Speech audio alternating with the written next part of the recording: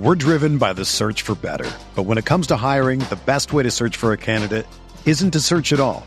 Don't search, match with Indeed. Indeed is your matching and hiring platform with over 350 million global monthly visitors, according to Indeed data, and a matching engine that helps you find quality candidates fast. Ditch the busy work. Use Indeed for scheduling, screening, and messaging so you can connect with candidates faster. Leveraging over 140 million qualifications and preferences every day, Indeed's matching engine is constantly learning from your preferences, so the more you use Indeed, the better it gets. Join more than 3.5 million businesses worldwide that use Indeed to hire great talent fast. And listeners of this show will get a $75 sponsored job credit to get your jobs more visibility at Indeed.com/Blue Wire. Just go to Indeed.com/Blue Wire right now and support our show by saying that you heard about Indeed on this podcast. That's Indeed.com/Blue Wire. Terms and conditions apply. Need to hire? You need Indeed. It's your Wednesday midweek mailbag podcast here on the OBR Film Breakdown. It's myself, it's Andrew Spayde. We have a bunch of fantastic questions from you guys, the audience. We're going to answer all of them, focus on each side of the football. We'll do our best. I actually can't say we're going to get to all of them because there were quite a few, but I promise this week we will get to all of them in some way, shape, or form. Bunch of great topics in this podcast. You're going to really enjoy it. Let's get going with the latest OBR Film Breakdown.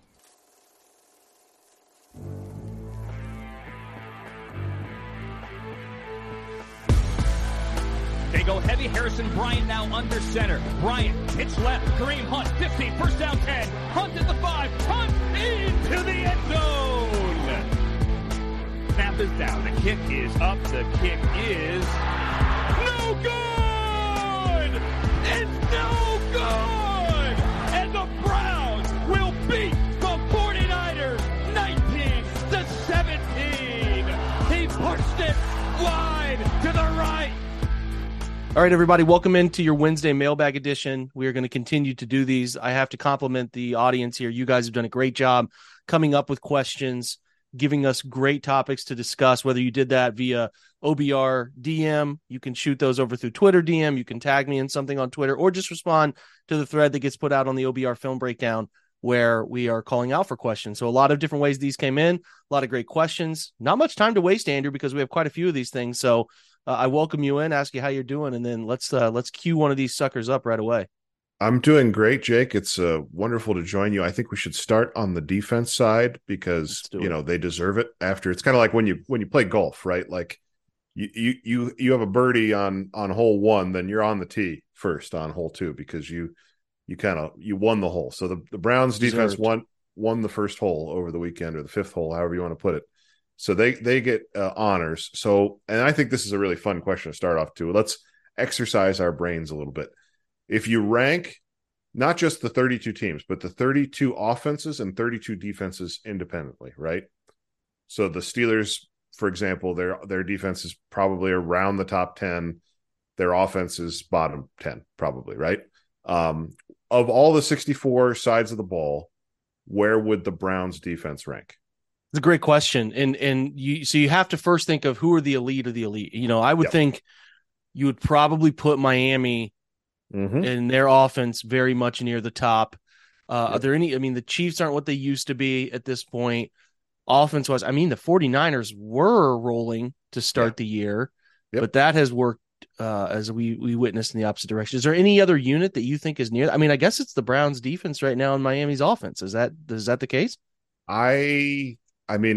As far as like what the true tops are in terms of production so far this season, it's the question with these rankings is always, are you trying to be predictive or are you trying to reflect what has happened, right? So like if you're talking about through 6 weeks, who have been the best 2 units, it's the Miami offense and the Browns defense. No question about it. If you're trying to think about over the course of a season, who you like the best, I think you could make a case for ranking the 49ers offense, maybe even the Chiefs offense ahead of the Browns defense, just from the standpoint of when the chips are down especially in the postseason, would you rather have Mahomes, Andy Reid, that entire unit, or the Browns defense? Now, I think the Browns defense is really, really good, but if you're choosing, in terms of like how so it really just does come down to how you rank them. And I think I feel like there's some level of, if you're ranking the different units, there's some level of implication of which would you most prefer to have, I guess. And in that case, then I think you still do kind of lean offense just because of how the NFL works. But offense is down all over the league, right? And so these defenses, the good defenses, travel more than ever. I think the Ravens defense probably deserves a shout out too. Yeah, in terms of other defenses. Yeah, that's the only other defense. Offense, I'd probably mention the Eagles, even though they've been a little hit or miss. But if you're doing predictive nature stuff, like and just they'll be where they should be. Even though I don't like what they've done this year as much as I liked what they did last year, but nonetheless, it is those are the teams. I think that's the grouping, and the Browns having a unit that's in that grouping. And right now, I think you could say that they're, the Dolphins had one bad game in Buffalo offensively, and the Browns had one bad game defensively against the Ravens. So I think you can make a case that these guys are like neck and neck for the two strongest units through 6 weeks. And it's a real shame that they don't have them on the schedule this year. I mean, I don't mind not having them on the schedule this year, but it would have been cool to see those two Titans clash a little bit, right? So, that would have been a good one. Listen, let's switch over. Let's keep going. We have a question on Jim Schwartz, Andrew. This one comes from Hunter Anthony at Hunter Anthony 33 on Twitter. What do you believe is the biggest factor that Jim Schwartz has brought to this defense compared to what we saw last year from mostly the same group of guys? I mean, I'm going to argue a little bit on mostly the same group of guys. I think that there's been a gigantic element of defensive line change there that has really helped. Not that I would prefer Joe Woods to Jim Schwartz by any stretch, but I do think we have to be careful with saying this is the same defensive line unit because quite clearly it is not. But the element here that he is asking is what has Schwartz brought? And I tee that up to you for your opinion. I think toughness. We talked about this a few times since the 49ers game, the physicality that they're playing with, the and then the mental toughness that comes along with that, the willingness, the almost desire to inflict, a little bit of pain and suffering on the other team and then celebrate after doing it is a hell of a 1-2 combination. So, that's probably where I would go first. I think it's also worth mentioning, to your point, I think it's an open question what this defense looks like personnel-wise if they don't make the switch, because I think you could certainly argue that Jim Schwartz is behind some of the acquisitions that they've made. You look at the way that Maurice Hurst, for example, has fit into this whole thing. And it feels like almost kind of a hand-picked, like, yeah, get me that guy. He can do a number, And then conversely, a player like Alex Wright, we kind of thought maybe he was on a short rope, but Jim Schwartz has really found a great role for him. And so I think finding personnel outside of the organization and then utilizing the existing personnel, also a strength of what Jim Schwartz has done. I would say you're spot on. The only things I would add to that, secondary playing a bunch of man. I think that has altered you're talking about toughness, physicality, belief in themselves. When a coach tells you, hey, I think you can cover these guys man to man, I believe in your talent, I think that has changed the element of aggression and confidence for them. And we've obviously seen the results uptick in man. So I think that is something that I feel he has brought that is completely different. They play no quarters, and Joe Woods loved quarters last year. So they've simplified the coverages to an extent. They're just upticking in man and reducing the sheer amount of zone. And when they do go zone, they're actually being relatively exotic in it with some cover 2 invert stuff and then doing some split field, different variations. The cover 3 hasn't been great. I need to see that get better. But from a scheme standpoint, that's it. I think they have freedom. I think you would agree with me, Andrew. The guys have talked about more freedom in their pressure situations up front, how they go about getting to the quarterback. I think that element has been there. And I think that's it probably from a scheme standpoint. The uptick in those two things are what stand out. The linebackers seem to be playing in a better clip, largely because I think the linebackers are getting more help from the guys in front of them that matter, right, to make their life easier. I think that helps to a large extent. But those are the things I feel most confident about what he's brought schematically. I do want to really echo your sentiment, though. He has brought bravado, a toughness, a swagger, that they have somebody who believes in them. They don't play a passive style anymore. And I think this group of highly touted guys that come out and come into the NFL, they need someone to believe in them in the same way. Instead of saying, hey, we're just going to make an offense, take 13 plays to go score. That's great in theory, but you're not asking your guys to ever be aggressive in a way that accentuates their best skills. And I think what Schwartz has done is tried to tailor that to their best skills. And I think that is I think that is pretty important, and it's working out so far. We'll see how it continues to go. There are not going to be, a bunch of record-setting games every week. At least they could, but we don't bank on that. But yeah, nothing but encouraging things right now. So feel pretty good about that one. The next one I think is a question on linebacker, right? Yeah, it's a question about Anthony Walker. He left, with concussion symptoms, and then now he's in the concussion protocol. Probably going to be hard for him to clear protocol by Sunday. So, and that's a shame, actually. I just realized, he's going back to Indianapolis for the first time since leaving there.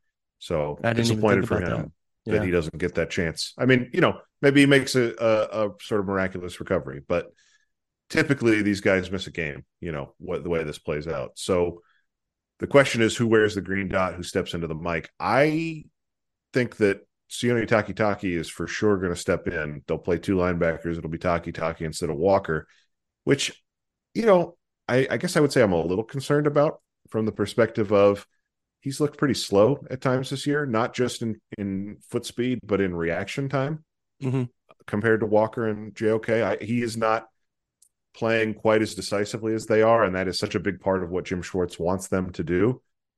He's still got his trademark physicality, but not firing off the ball quite as quickly. In terms of who has the green dot, I think that's an open question, Jake. I'm interested to hear what you think. They could go to a safety. They could go to Rodney McLeod if they're going to play him a ton. If they had that giant uptick in 3 safety usage, which is definitely worth noting from last week. So they could go that direction, largely because Rodney's so familiar with the verbiage of the system and all of that. I'm sure they could trust. Yeah, they could trust Thornhill as well. I think Talk could do it, though. Talk has done it. He's worn it, so he's been on the field. He's already been doing it. This is probably just a situation where you need Talk to play a little bit better. I think the last 2 weeks, the Ravens game and this past one just haven't been very good. While before that, I was really encouraged. I guess the secondary guy would be Tony Fields, is my guess, as the secondary player with a green dot. We'll see what they do with that. It's certainly something to draw our attention to, but it's not good to be missing Walker by any stretch. And like you just said, it's a pretty big bummer to not have him get his chance to go back to Indy where he started his career. And I think would like to have taken a little bit of vengeance there. But yeah, I mean, I'm not, to your point, there have been some moments from Takitaki the last 2 games, I want to be very particular, that have caused me to be like, what's going on? That last drive play he had was really ugly. And there were some moments in the San Fran game that were really good too. You and I referenced the Kittle punch, and he's been playing physical. I think he'll be okay. I do just worry about some of the RPO stuff and putting him in conflict the way Steichen and Indy can do. So I'll be curious to see if they try to pick on him with Minshew and try to do some quick decision-making there. I did have one bonus question about defense, Andrew. It's not actually the Browns defense, though. It's this Grover Stewart news. Somebody shot over a message about how does this impact the Colts defense with his suspension? And I'm just going to say it, man. That dude is an SOB on the interior. One of the best run defenders from a defensive tackle perspective. Not a great pass rusher, but a pure run defender. He's a dog. So I'm just going to say, it's pretty obviously going to benefit the Browns for him to not be out there. Him next to Buckner is a very formidable interior duo, probably one of the best they've seen this year. So I'll put it this way, I'm not in any way bummed that he won't be out there, because he is a really good player. And if Joel would have been finding him in his first game back from the scope, I would not have loved that. So this is from a defense perspective, losing Buckner would be the worst for them because he's a more complete player. But this is the second most important defender I think they have from a sheer talent standpoint. So I do think it matters, man. I mean, it obviously matters, but I think the degree to which it matters is pretty severe for them. Yeah, compared to other teams losing their second best defensive tackle, right? That's correct. I mean, that's the context. And I do think, I don't know a ton about the Colts, but my impression of their defense, it's Gus Bradley. My impression is that they try and get away with playing pretty light boxes and rely on their front to win pretty often. And so, that potentially compromises that plan a little bit. Maybe they have to get, somebody else involved in run defense that they would prefer to have in coverage. So, I mean, I haven't really even turned my brain. The 49ers game was such an experience that I still have not really turned my brain forward to Indianapolis, but yeah, me neither. You start to kind of tick over on that a little bit, and you wonder, does this change the way Stefanski wants to get after them? Because you almost would say before this news, this could be a game, assuming Watson's back, where they want to live out of empty and try and throw around those guys rather than running it at them. Yeah, now that you can, put some of that double trap stuff they've been doing, or a little bit more inside zone, to your point there, which I think is well said. It can change the way the coaches are sitting around the meeting room coming up with the plan for when the guys get back on Wednesday. So exactly. Great point. All right. We don't have any special teams question. We did have an off-season question, more of a trade deadline question. We're not going to hit those yet. We're going to wait a little while, feel out where the Browns are closer to the deadline, and then see what names not much are news popping yet. up. No, not, and it'd just be news yet. Yeah. Total conjecture that and again, not that it's not conjecture no matter what, but I just don't I just want to get through 2 more games, and then I swear we'll address that conversation. So listen, we got a lot of offense questions, and we should, because the offense is very much still a mystery. So we're going to switch over to that. Quick break for a word from our sponsors, and then we'll dig into those. I think we have 5 pretty good offensive questions, so we'll take those right after the break. We're driven by the search for better. But when it comes to hiring, the best way to search for a candidate isn't to search at all. Don't search, match with Indeed. Indeed is your matching and hiring platform with over 350 million global monthly visitors, according to Indeed data, and a matching engine that helps you find quality candidates fast. Ditch the busy work. Use Indeed for scheduling, screening, and messaging so you can connect with candidates faster. Leveraging over 140 million qualifications and preferences every day, Indeed's matching engine is constantly learning from your preferences, so the more you use Indeed, the better it gets. Join more than 3.5 million businesses worldwide that use Indeed to hire great talent fast. And listeners of this show will get a $75 sponsored job credit to get your jobs more visibility at Indeed.com/Blue Wire. Just go to Indeed.com/Blue Wire right now and support our show by saying that you heard about Indeed on this podcast. That's Indeed.com/Blue Wire. Terms and conditions apply. Need to hire? You need Indeed. Everyone is talking about magnesium. It's all you hear about. But why? What do we know about magnesium? Well, magnesium is the #1 mineral that 75% of Americans are deficient in. If you are a woman over 35, magnesium will help you rediscover balance, energy, and vitality. Magnesium supports more than 300 enzymatic reactions in your body, including those involved in hormonal balance. From functional medicine doctors to mental well-being and female hormone experts, we all know that magnesium is the one mineral to improve all aspects of well-being and health. But which one?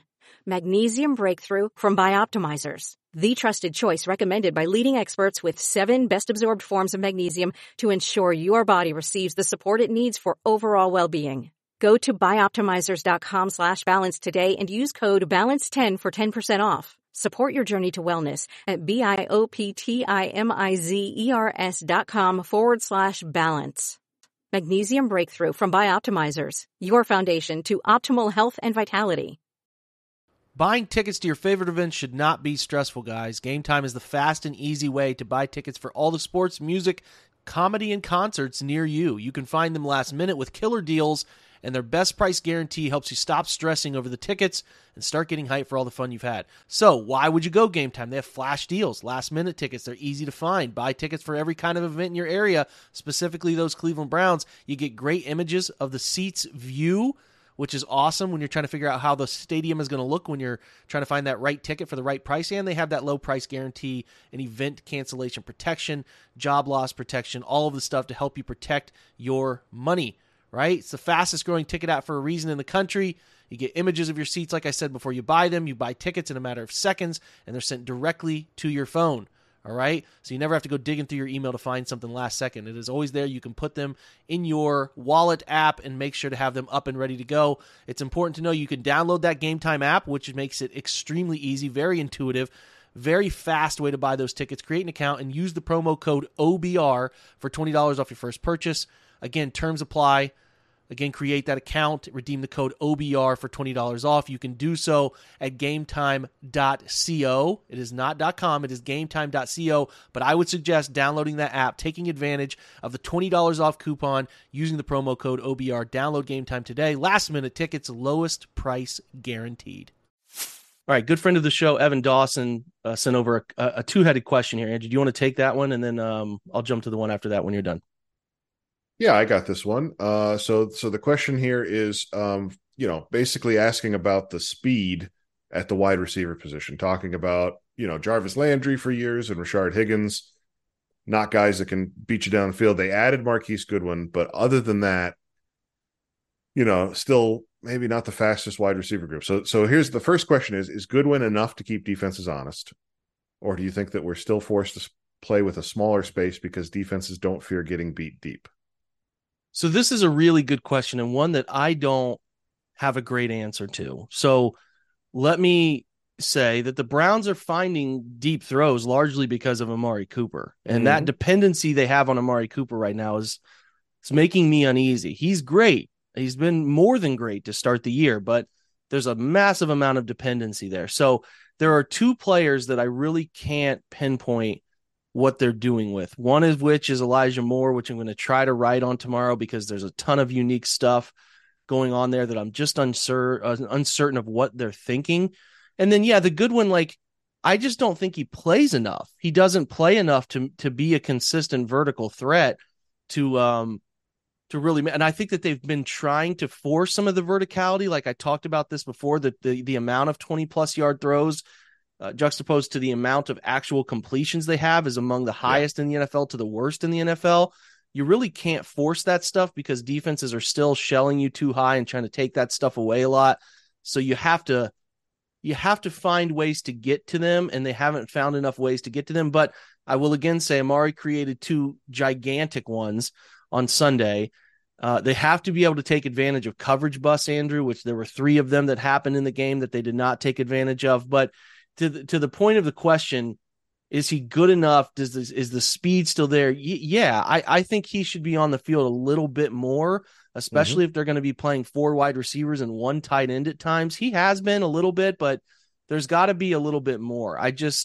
When they come off of some of these boot fakes, they have guys on the perimeter that I just am not threatened with very much. And I think that they could do a better job of incorporating him in some unique ways. So that's the first answer to the second question, Andrew.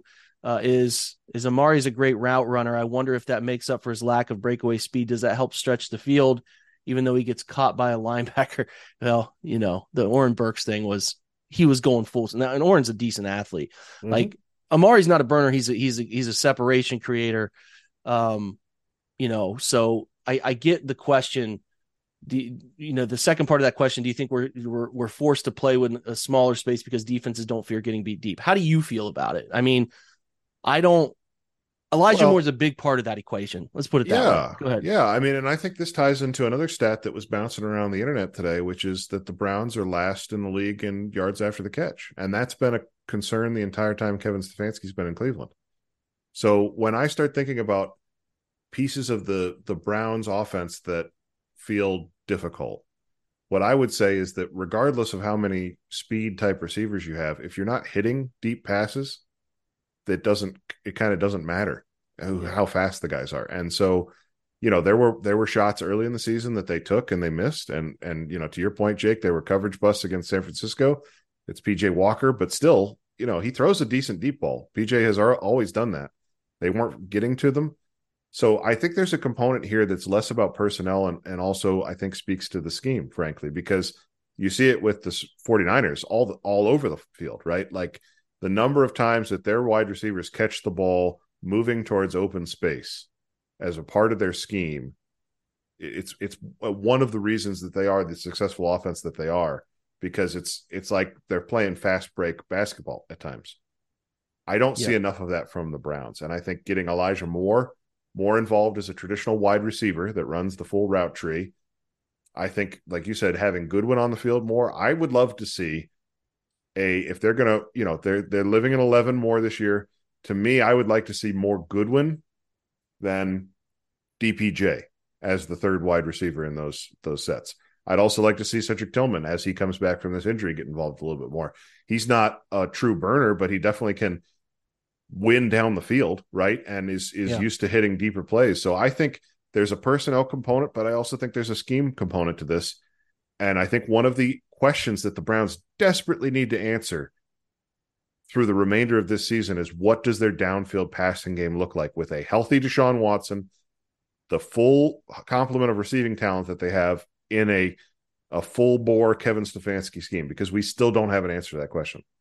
Well, I would like them to also run a very one-cut style of route running on short route concepts, the 0 to 9 yards. They're very much a one-cut route team.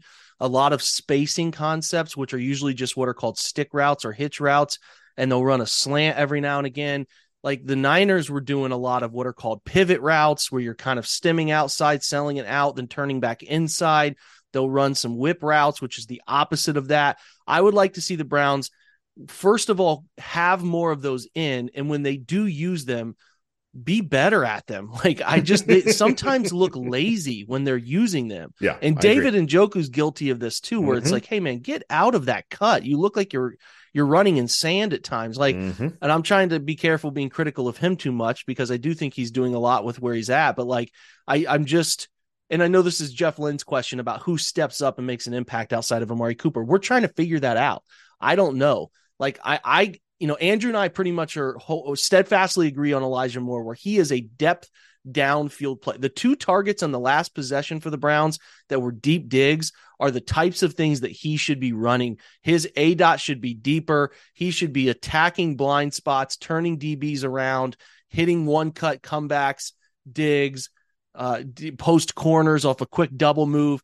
The way they're using him is a little bit mind-blowing to me. And I'm going to say this, Andrew, if they're going to be, and this is what I'm writing about, so if you want to read more in depth what I'm writing about, if they're going to be this team that leads the NFL by double the amount of 0-1 personnel, which is 4 wideouts, 1 tight end, or 0-2, 3 wide receivers, 2 tight ends, if they're going to do that, and they're going to make Elijah Moore this motion, orbit, jet, fly, if you love doing that, I'm cool with you loving doing that. How about you go invest in somebody that actually is good at that, right? Like, I feel like they've wanted to have this guy. You and I have referenced this many times. They've tried to have it with Schwartz. They tried to have it with JoJo Natson back in the day.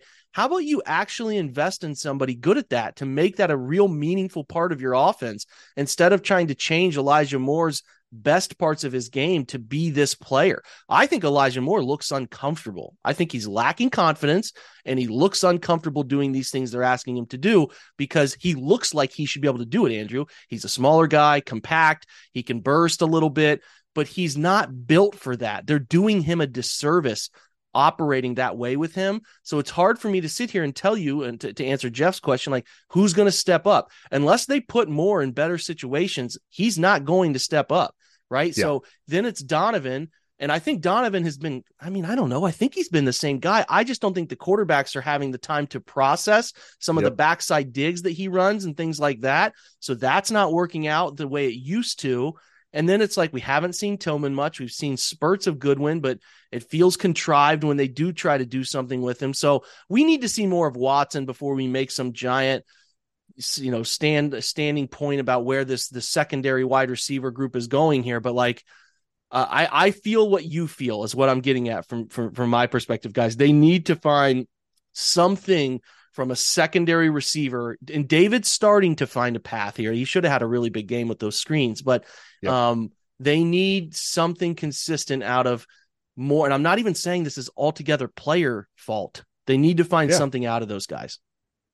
Yeah. And I think when we're asking this question through 5 games, it's important to remind yourself of the context, right? They have played against, by DVOA, the 2nd best defense in the league, the Ravens, the 5th best defense in the league, the 49ers, the 11th best defense in the league, the Steelers, right?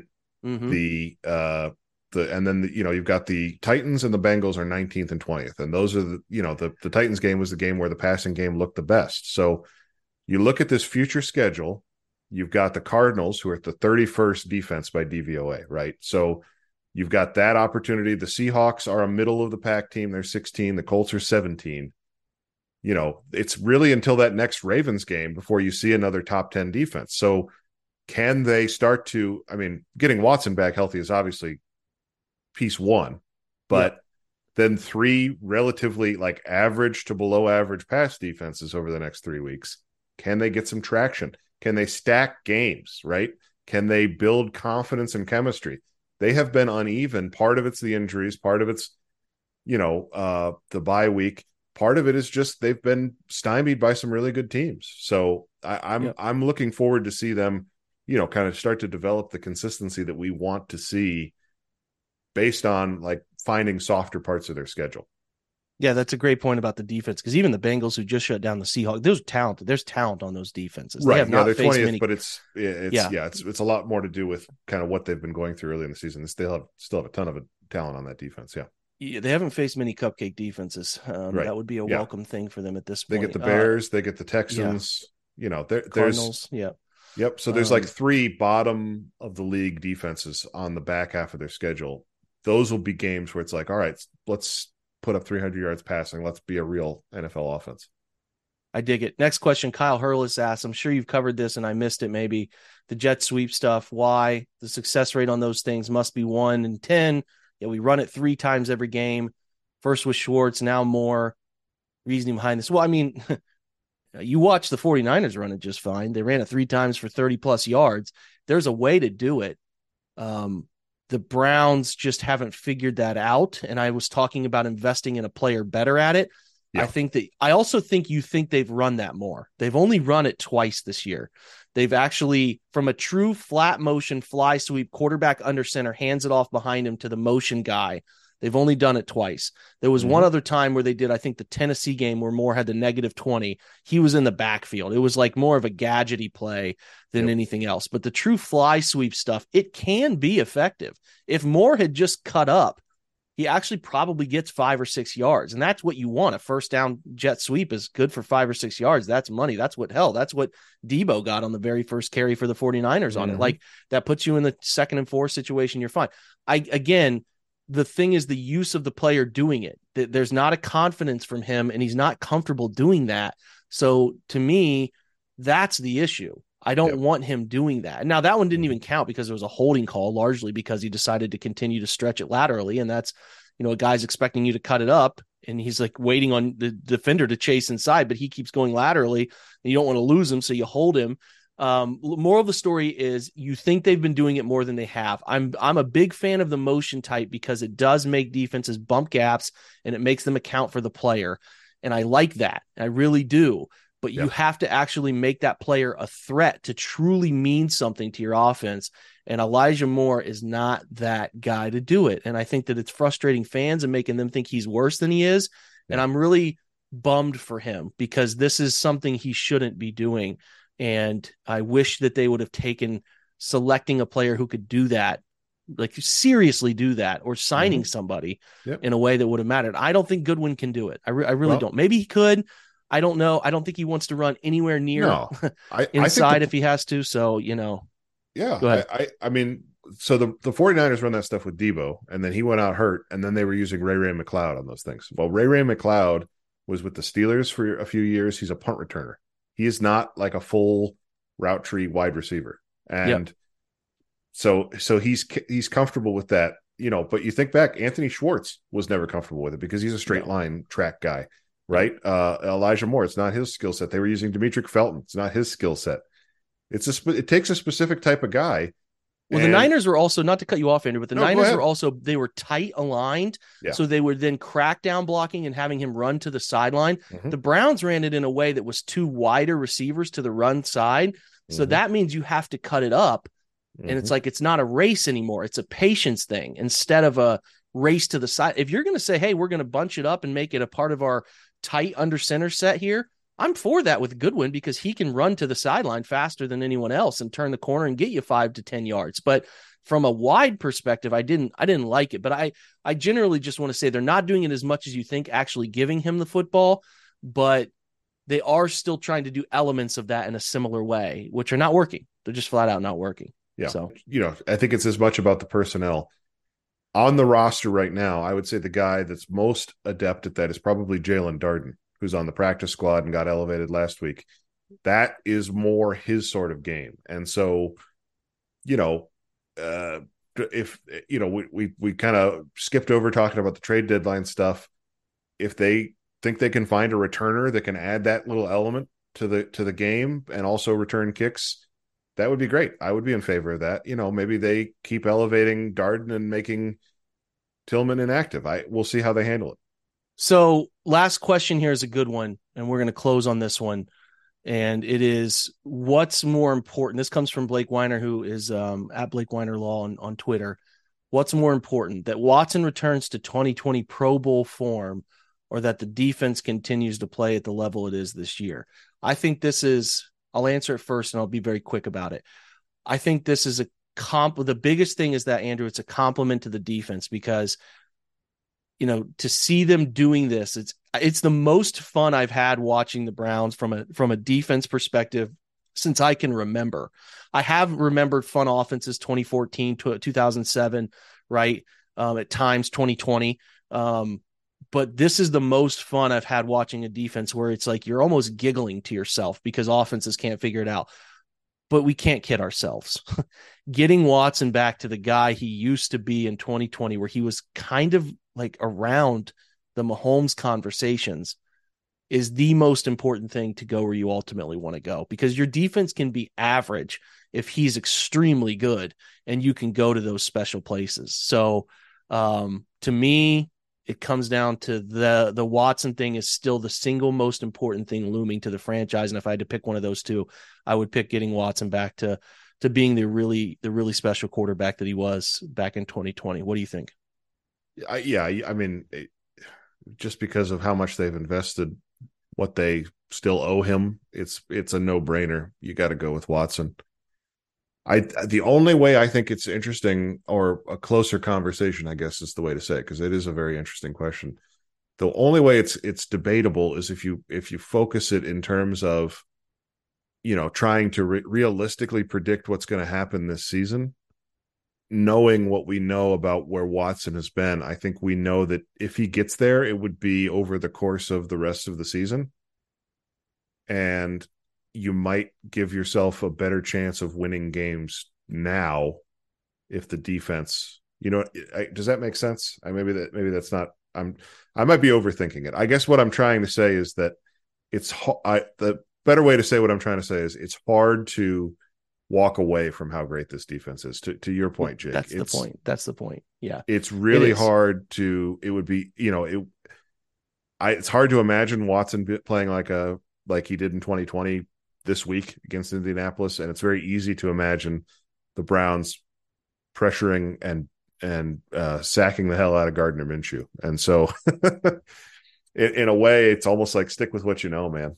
So I guess from that perspective, it's tempting. But yeah, in terms of like the long-term health of the franchise, that quarterback showing up again would be such a relief, I think, to everybody. And it is a really nuanced question too, because then you also get into the whole question of the quarterback versus the scheme and all that sort of stuff, which is a conversation that I am looking forward to having again once that quarterback gets back out there. I will say another important part of that question, or another important part of the analysis there, is it's kind of funny because we say if the defense is the way the defense is right now, you just need Watson to be average, right? And if Watson gets back to 2020 form, you just need the defense to be average. Imagine a world, guys, where the defense is where it is and Watson got back to 2020. Wouldn't that be fun? Because that's when you start seriously considering winning a Super Bowl. Like that's the crazy part. So two bonus questions, like literally lightning questions on the way out, Andrew. What would Watson need to be at for you to think he plays in Indies? Like 75%, 90%, 95%?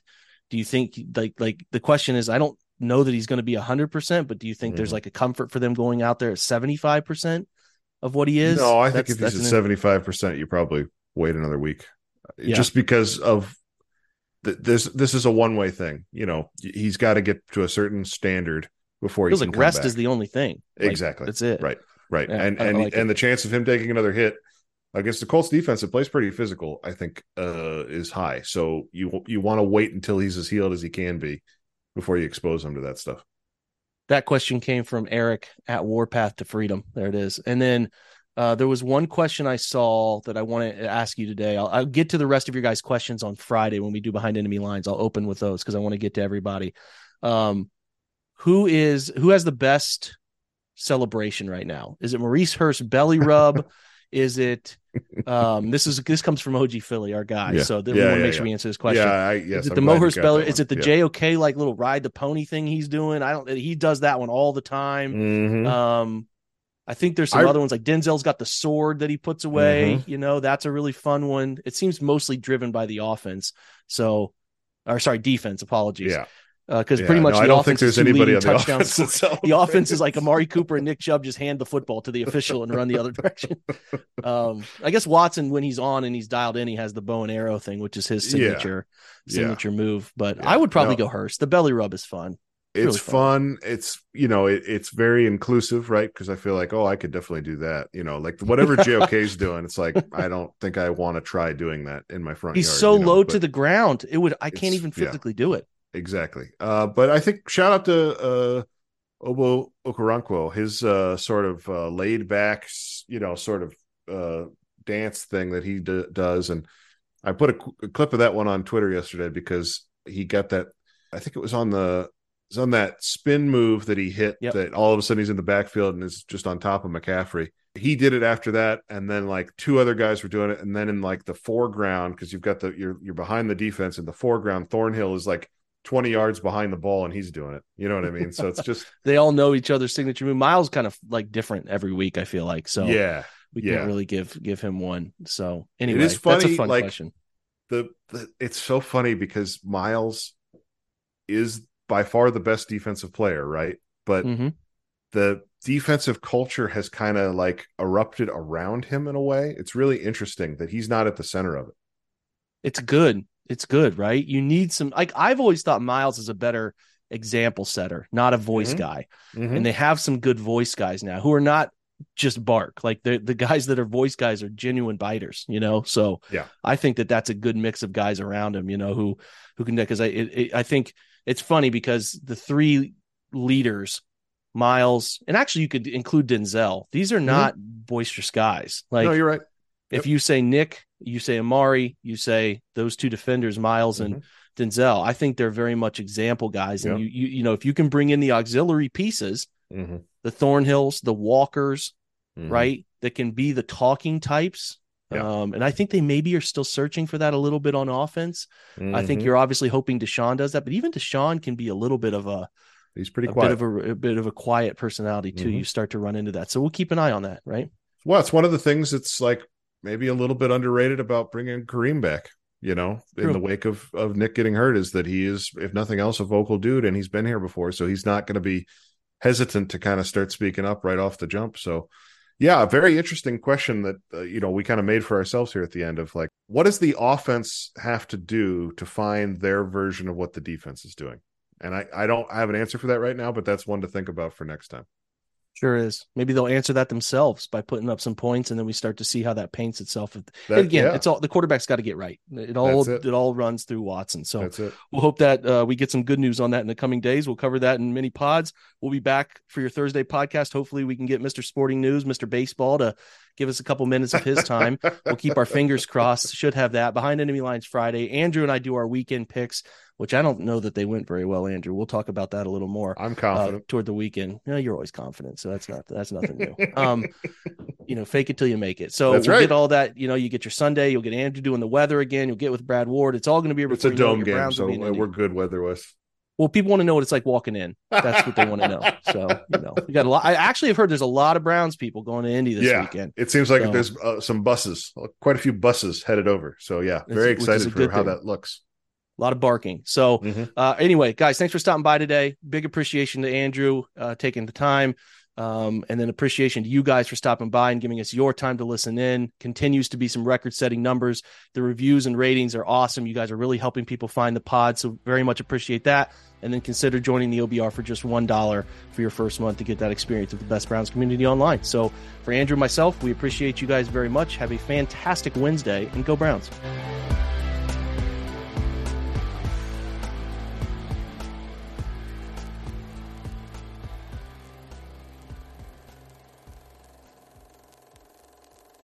Have you heard about the 2018 study that showed half of prenatal vitamins tested had unacceptable levels of heavy metals?